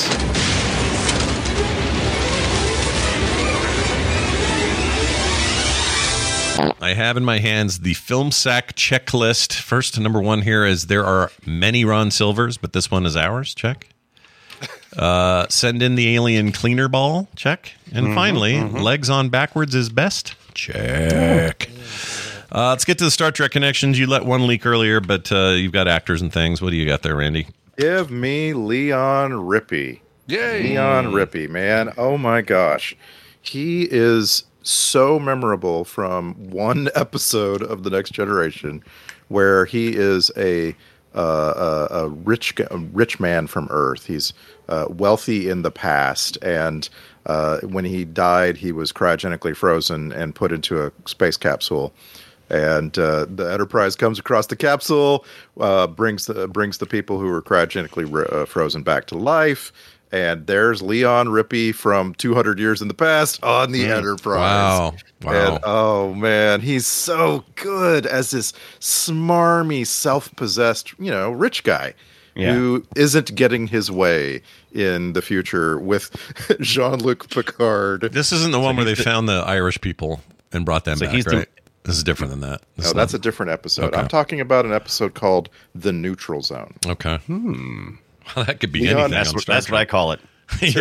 Down there. He overwhelms this episode. His character in the episode was named Sonny Clemens, which is just oh my god, so good. Clemens, like a southern rich guy. That's perfect. Yeah. Racist, probably. Anyway, that Rippy guy could play a lot of racist people, and when he dies, people will say "Rip Rippy," which I think is great. Rip. Or Rip Torn. Remember when he died? Rip Torn. Oh yeah. Rip Torn. Let's get to soundtrack grade. It's funny. I was about to say, wait, Frank Langella was also in Star Trek. He was in DS9. I realized he's not in this movie. We just talked about Frank Langella. Yeah. It looks like Rippy. Anyway, Star Trek Connections we did. Let's go to the soundtrack grade. I'd give it a T for typical for this sort of thing. It's fine. It's whatever. It's not great. The montage of him doing other dishes and stuff had kind of a cool 90s rock vibe thing that was okay. I mean, I don't know. It was fine. It's all fine. None of it bugged me. None of it thrilled me. It was just kind of there. It's a composer that we have talked about not too long ago. Arthur Kemple. Arthur Kemple also composed the soundtrack for Mystery Men, which we mentioned at the time. And we probably also said the same thing then. Sounds like a serial killer. Arthur Kemple killed 15 people. It totally does. The Kemple Murders. It might, because it does sound like that guy's name from Mindhunter. The big guy with the mustache that's so freaky. What's his name? Oh, yeah. Kemple, Dimple. His third most prominent rhymes. His third most prominent score was for Double Impact. Oh my lord! Oh. Have we done Double Impact? Is that the Jean-Claude? I think so. Who knows? No one really knows. We have done. Oh, you know what? I was thinking of Double Dragon, which we have done, but we have not done Double Impact. We have not sacked Double Impact. Oh, we got to get on that shit. Yeah, for sure. All right, well done. There's that. Let's move on now to our social post. This is where you guys share with the public at large your thoughts and feelings as you sum up this film in 280 characters or less. And this week, look, it's the last episode of the year. I think I'm going to change things up radically and start with Randy. By the way, I have to preface this because I happened to write it in the same meter as the Billy Joel song "We Didn't Start the Fire." Okay. I was really hoping you wrote it the same meter as the Charlie Sheen GQ poetry. Which doesn't seem to have a consistent meter about it at all. But I have to acknowledge it in advance because I'm tempted to just sing. Yeah, you should. I'm not going to do it. I'm not going to do it. Nope, not going to do it. All right. So here we go. The Arrival. Why don't you believe this guy when he speaks of hidden truths? All he does is search the sky with the help of a next-door youth. Forget that part. Focus on his sidestepping of aliens. Everyone from dusk till dawn turns out to not be sapiens, to the point where you don't know if anyone, including him, are Earthlings or they're fake, they're faux, just wearing a Ron Silver skin. Ron Silver skin. That was pretty good. I like it. Let's scoot over to Dunaway. Scooch. The Arrival. Like counting cow farts in Montana with Charlie Sheen. It doesn't sound like fun at first, but then you find yourself toweling off a sweaty Sheen on a balcony at 2 a.m. Too invested to quit. Hashtag winning. Hashtag kneecaps go on the front side. Yeah, they do. Also, does it hurt when they did that change? It sure looked like it did, right? Because there was a sound. It did. Yeah, it cracked, but they never seemed to go or anything. They just sort of. I wish the aliens have done that every time. As a matter of fact, we should add those special effects. And you just have the crack, and then oh god! It's like Wolverine popping his claws. It hurts him every time, but he's just gotten so used to it. He's become immune to it. Finally, Brian Hibbett. The Arrival. The search for intelligent life shouldn't start with this film. No. In fact, I'm not sure it should ever go with it. By the way, these aliens clearly arrived a long time ago. This is not about the arrival. It's true. Right. It's about the discovery of the arrival. What a better term would be oh geez. Oh, they had different titles. So this was what was it really almost called? Give us an alternate. Before we find out Yeah, before I give you some real It was something very 90s. I'm trying to remember what it was now. It was something like I don't know. I can't remember. Alien the time. knees pop on backwards. I don't know. It was something weird. It was like good. Well, they're like us. Then we get this little list, and I'm going to read it to you now. This movie, according to this list, was almost called "We Borrowed Doctor Who Effects and Props and Made a Movie," but that was too long. So they almost went with not doing the movie at all and calling it The Archival. Because they just put it away and never made it. Shockwave was the original title. Oh my gosh, that's also a great transformer. We should keep account of how many movies could have ended with someone pushing a box into a huge warehouse. Yeah. Like, this is definitely one of them. Yeah. Right. You know, how many movies could have had the Indiana Jones ending? This could have been it. Yep. Definitely could have been one of them. Yep. But they were too busy ripping off tropes from other things, and they ran out of time. Oh, yeah.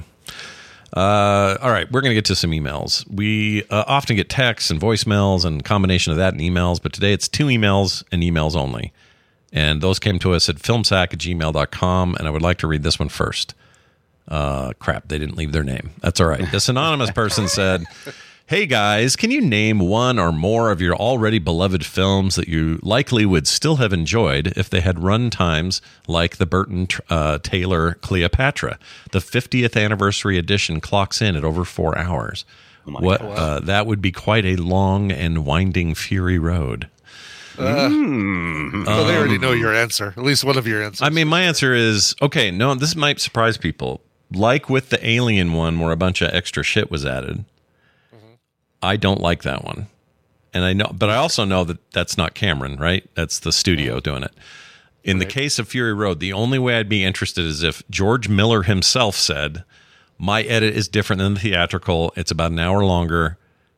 I'd be in. But if this was the studio doing it, because my understanding is he got everything he wanted. He worked hard for it and got it. So I am very satisfied with that. But if he said, I've got this longer version I meant to have to go to theaters, and that was somehow the case, I would then be into it. I'd be way into it.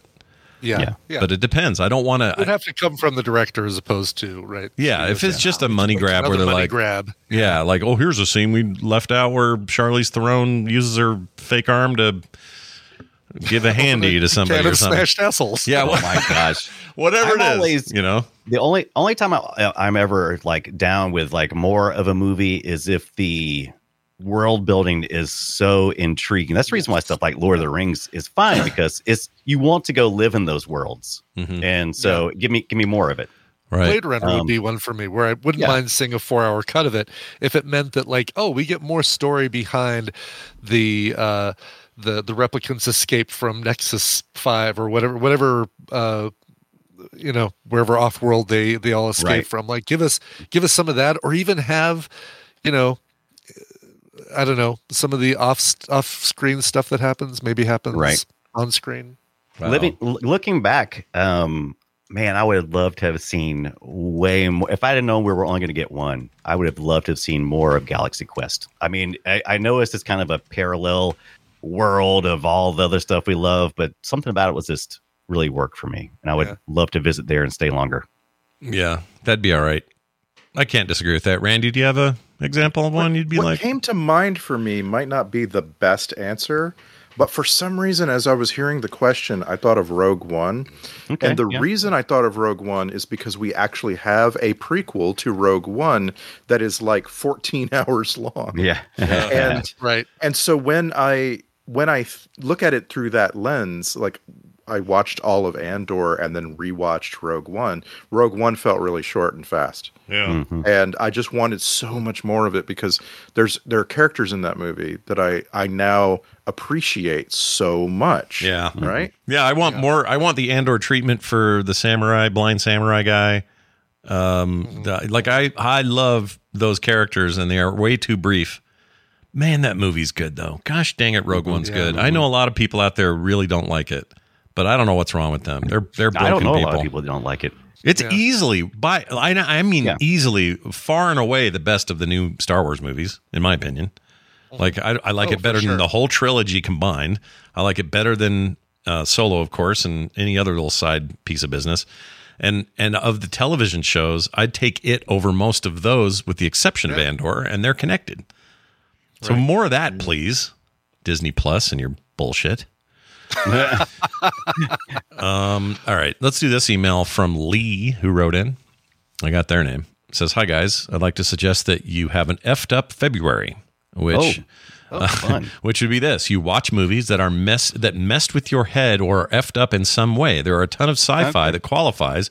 Anything with time travel or clones can get confusing and stupid if not done well. And then there's psychological things like Jacob's Ladder. Trainspotting is one I recall being effed up, but it's been years since I've watched it. A Clockwork Orange is considered a classic and had multiple Oscar nominations and is also effed up. You could fit just about anything into this category. Seems like it could be a fun theme. Love the show, Lee." I like that idea.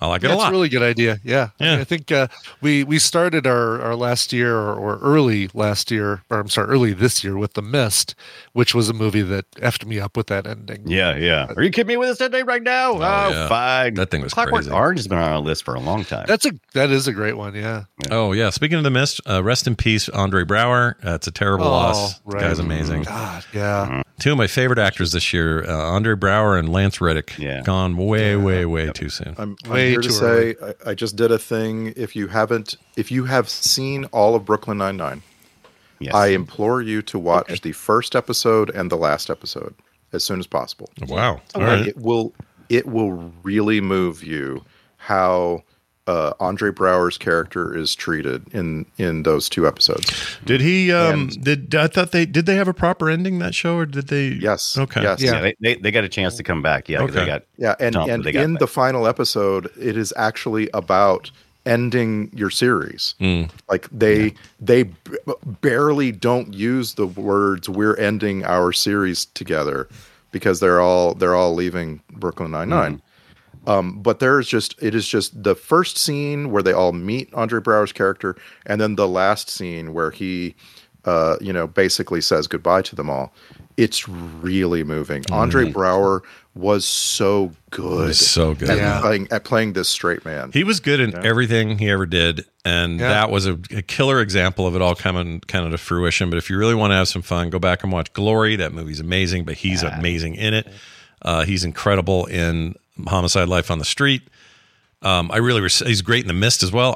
What I respect about that guy was he did this interview where he talked about how his career was heading like the direction of Denzel Washington's, like a black man in Hollywood, really killing it, getting all these great roles. And he made this decision to cut back and like turn down stuff and spend more time with his family and raise his kids.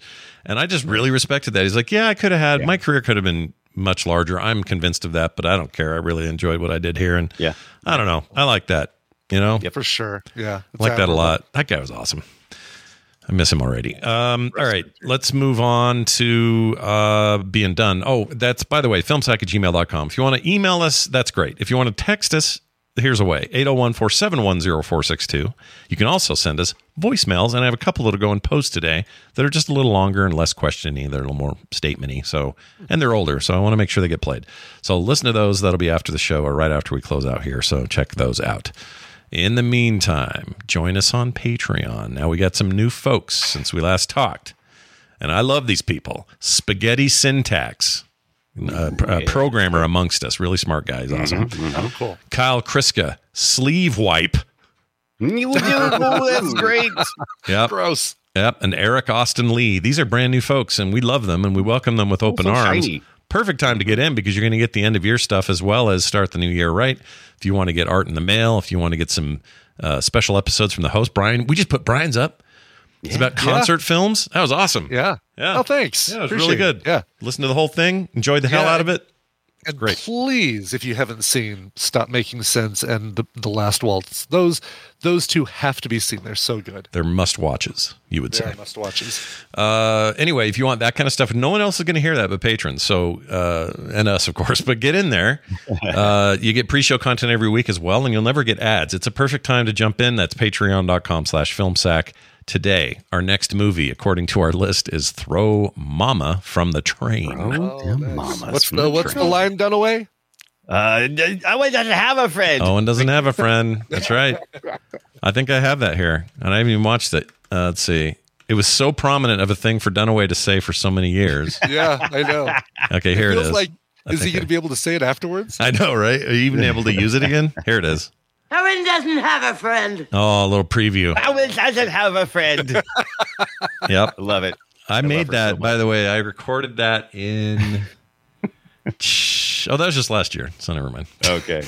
Yeah, I can't remember when I did it. I love saying that in real life all the time when somebody talks about having a friend or something. It makes me laugh. It's like Tourette's almost. I can't not scream it out loud when somebody says it. It's good. Anything good that Tourette's. has the word friend in it. Yeah, if it has friend in it, it's like yeah. You see the actor Rupert Friend, and you say Owen doesn't have a friend.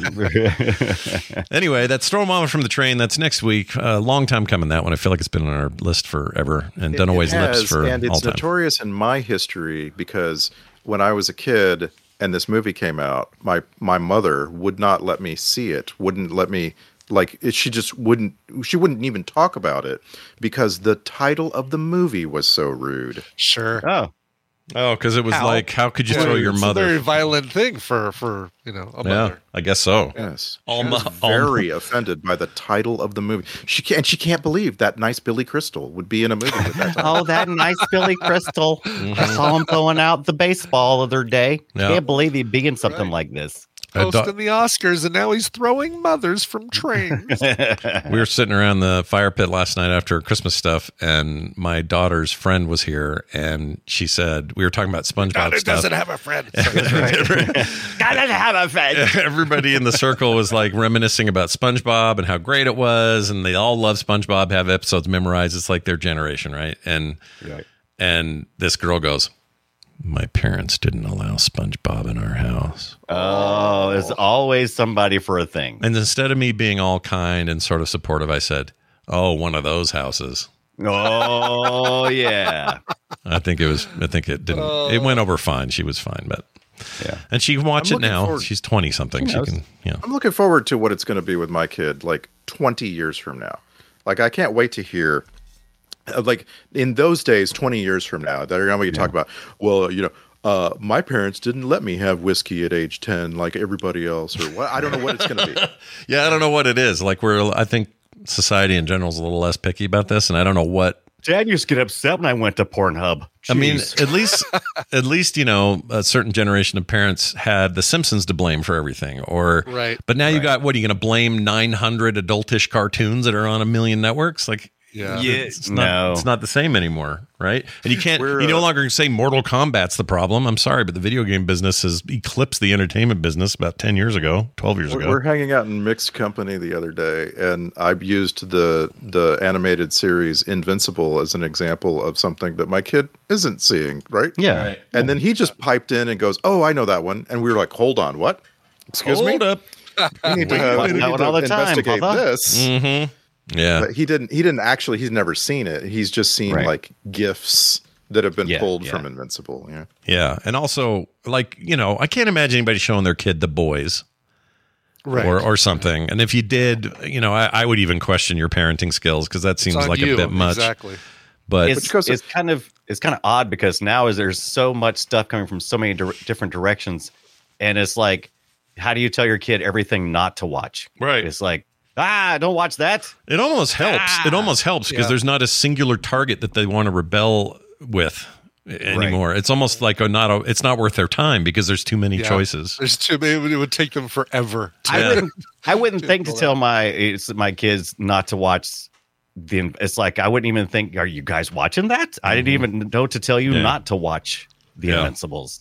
By the way, this is Randy when he heard his son knew something about Invincible. You ready? This is what you said. Yeah. I said, hold up. Wait a minute. Hold up. Wait a minute. Pretty much how I reacted. It was like my head spun 180 degrees all at once. That's amazing. All right. Well, be here with us next week, everyone. Throw Mama from the train. Get on it. Where's that streaming? Sorry, we didn't say. I don't know. Oh, it is. I checked it. I'm sure it's streaming. It's on HBO Max. It's on the Max now. Oh, it's Max. All right. Of course, Max has all the movies. That's what they do. It's on the Max. The Max. Oh, side recommendation. Nicole recommended this on TMS, but the Merry Little Batman. Yes, I enjoyed that. I loved it a lot. I loved it. Yeah. The animation style alone is worth the price of admission. Luke Wilson's great. I watched it. I watched it yesterday and loved it, but it's my example of could have been a little bit tighter. It felt like the runtime was a bit long for me. Yeah. For its purpose. They could have also. I think they could have leaned into the weirdness of it a little bit. I think they softened some of that up some, but I think the overall effect was. And this is great for little kids. Could totally watch it. It's great. Yeah, it's really fun. And of course, everybody thought of Film Sack, right? When he falls down the sewer into Penguin's lair. Oh, totally. It's the first thing I thought about. Really? Oh, funny. I haven't watched it yet, but that sounds hilarious. Also, the Penguin played by the guy who Jerry wants him to help him make his Pakistani restaurant. Right. Oh, yeah, Babu. Yeah, Babu. Right, yeah. Where is Babu? Hi. Very bad man. Very bad man, Jerry. That guy. He plays the Penguin of all things. It's so good. Yeah. Anyway, that'll be it for us. Filmsack.com is the website where all links are found. You can find all this stuff there. If you want to leave us reviews wherever you get your shows, that would help us immensely. That's going to do it for us until the year 2024. For me, for Brian, and for Randy. A can of smashed assholes. We'll see you next time.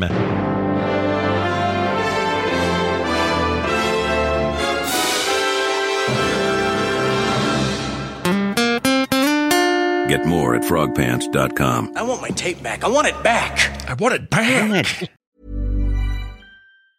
Mom deserves the best, and there's no better place to shop for Mother's Day than Whole Foods Market. They're your destination for unbeatable savings, from premium gifts to show-stopping flowers and irresistible desserts. Start by saving 33% with Prime on all body care and candles. Then get a 15-stem bunch of tulips for just $9.99 each with Prime. Round out Mom's menu with festive rosé, irresistible berry chantilly cake, and more special treats. Come celebrate Mother's Day at Whole Foods Market.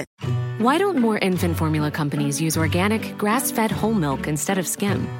Why don't more infant formula companies use the latest breast milk science? Why don't more infant formula companies run their own clinical trials? Why don't more infant formula companies use more of the proteins found in breast milk? Why don't more infant formula companies have their own factories instead of outsourcing their manufacturing? We wondered the same thing. So we made ByHeart, a better formula for formula. Learn more at byheart.com. Planning for your next trip? Elevate your travel style with Quince. Quince has all the jet-setting essentials you'll want for your next getaway, like European linen, premium luggage options, buttery soft Italian leather bags, and so much more. And is all priced at 50 to 80% less than similar brands. Plus, Quince only works with factories that use safe and ethical manufacturing practices. Pack your bags with high-quality essentials you'll be wearing for vacations to come with Quince. Go to quince.com/pack for free shipping and 365-day returns.